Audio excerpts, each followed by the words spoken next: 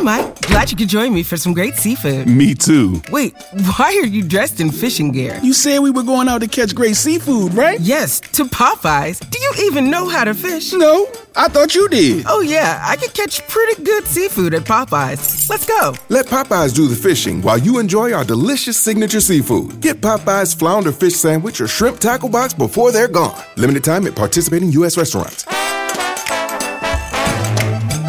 Star Wars 7x7, episode 711. Yesterday we talked about the rise of the Resistance and what we learned about that from Star Wars Bloodline. Today we're turning the tables and we are sharing with you what we've learned about the First Order and its rise to power as a result of the events and revelations of Star Wars Bloodline. Punch it, Chewie. Hi, this is Mike and Joe from the Cantina Cast. And you're listening to Star Wars 7x7, the only daily Star Wars podcast.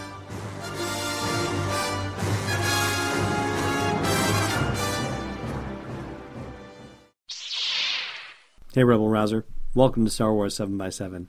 I'm your host, Alan Voivod, and some of the First Order's origins are still shadowy in nature, and yet we have had some light shown into the corners and crevices of its dark and disastrous rise to power. Here's what I've gleaned from a closer reading of Star Wars Bloodline. It looks as if it is 21 ABY, that's 17 years after the Battle of Endor, 13 years before The Force Awakens, that the first seeds of the First Order seem to have been sown.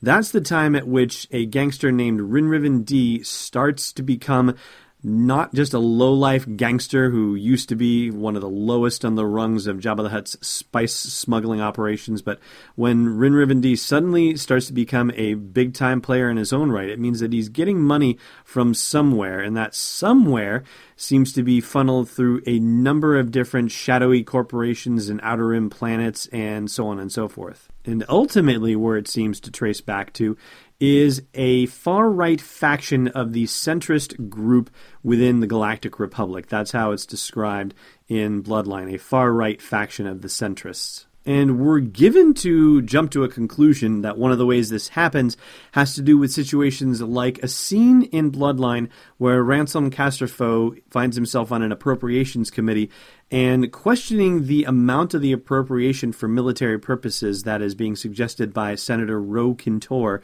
a centrist who is on that committee. Perhaps unsurprisingly, the majority of the funds are being funneled towards centrist worlds, so it just seems like it's an example of pork barrel politics, unless you are clued into the fact that you have heard the name Ro Khintor before.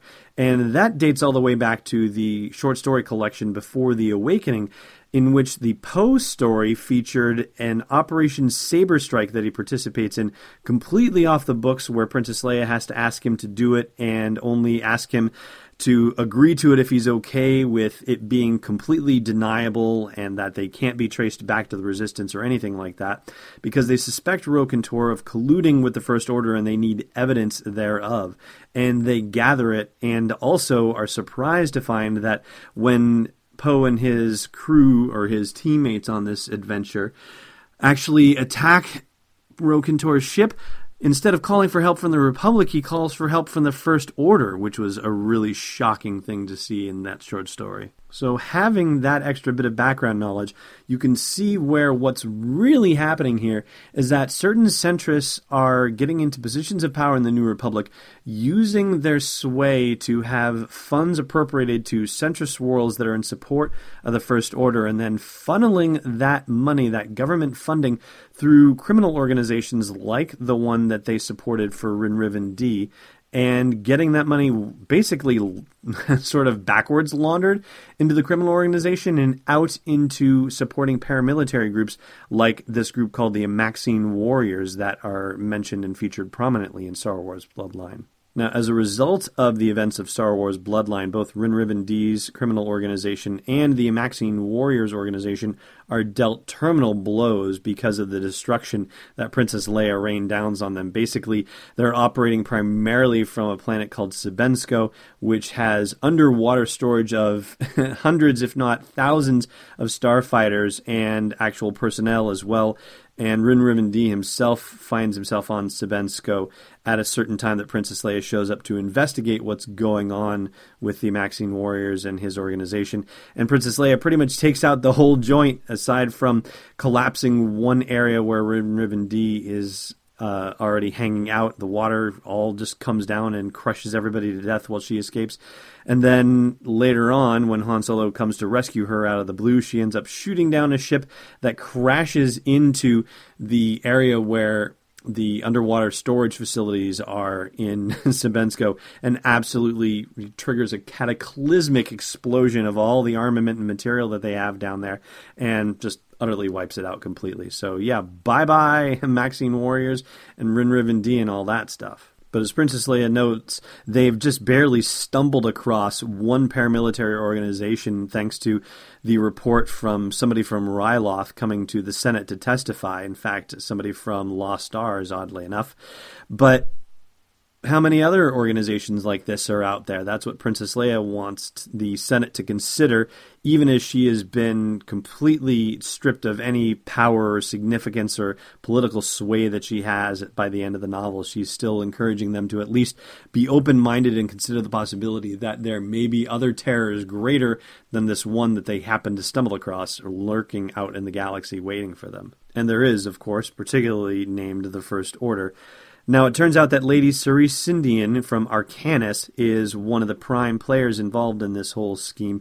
And, coincidentally, Brendol Hux, General Hux from The Force Awakens, is also from Arcanis, we find out in the novel. And Arcanis is one of the handful of worlds that are working together to bring the First Order into power and to have it restore the glory of the Empire and, in fact, surpass that glory in every way possible. So there you have it. As much as we can glimpse about the First Order and its origins right now, and some of it's still shrouded in mystery, but it certainly seems that New Republic funds were used illicitly to help create the First Order and bring it to power. Of course, there are other things that we still don't know, like what was the Flashpoint event that made people sort of, get off the sidelines and say, hey, we got to make this First Order thing a reality. Something had to happen around 21 ABY or shortly before that for persons and species unknown to decide to set up Rin D as a criminal front to funnel New Republic money through and get it out to other organizations that could build up paramilitary groups and create an actual army. Create an actual navy, create all the ships and material, and train the forces that they would need to make the First Order a reality. It's noted in the novel that the First Order is not yet ready for prime time.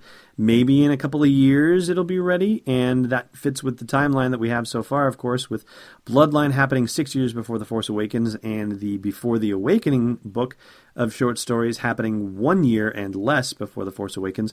We know that the First Order has been identified by the Resistance by that point, so sometime between 6 and 1 years before The Force Awakens, which would put it at let me do the math real quick. So 28 ABY and 33 ABY, the First Order is finally discovered and comes to light. But Arliz Hadrassian, who is the head of the Amaxine Warriors, is not going to play a part in that whole situation. And Lady Cerise is actually kind of happy about that because she sees Arliz as too much of a zealot and the Amaxine Warriors as sort of too unpredictable or uncontrollable and also not really fitting the mold of what she imagines the First Order to be. And in her interior monologues, it's clear that the Amaxine Warriors are just one small part of what's really happening in the big picture of the First Order behind the scenes. So all in all, I gotta say, there's a huge treasure trove of information about the state of the galaxy in between the Battle of Endor and The Force Awakens that you can learn and dive into with Star Wars Bloodline. So a thoroughly satisfying read on so many levels, and if I haven't already recommended it highly enough to you, well then let this count as one more shot across the bow for you. Hey Rebel Rouser, you're listening to this podcast, maybe you'd like to listen to a Star Wars story too. Luckily, we've got just the thing for you. We've partnered with Audible to give you a free download and a free 30-day trial of their awesome service. All you got to do is go to audibletrial.com/SW7X7 to sign up and get your free download. They've got dozens of Star Wars titles, anything you want to do to explore that galaxy far, far away. One more time for you, audibletrial.com/SW7X7. Okay, let's have that trivia question for you before I let you go. Red squad, blue squad, take my lead. I'm on it. Last time we asked you who first spies the threat of the First Order on Takodana, and that's Rey. Today's question, who inadvertently reveals the location of the Resistance base to the peeps on Starkiller base? Thanks for listening to another episode of Star Wars 7x7. And hey, before you challenge the Jedi Council, check out SW7x7.com for show notes, links, photos, videos, and more. And we'd be spectacularly grateful if you put a little something in the tip jar at patreon.com/SW7x7. It's not a test, it's Destiny Unleashed. This podcast is not endorsed or sponsored yet by Lucasfilm Limited, Disney, or 20th Century Fox, and is intended for entertainment and information purposes only. Star Wars, the Star Wars logo, all names and pictures of Star Wars characters, vehicles, and any other Star Wars-related items are registered trademarks and/or copyrights of Lucasfilm Limited or their respective trademark and copyright holders. May the force be with them. All original content is copyright 2016 Star Wars 7x7. We hope you love it.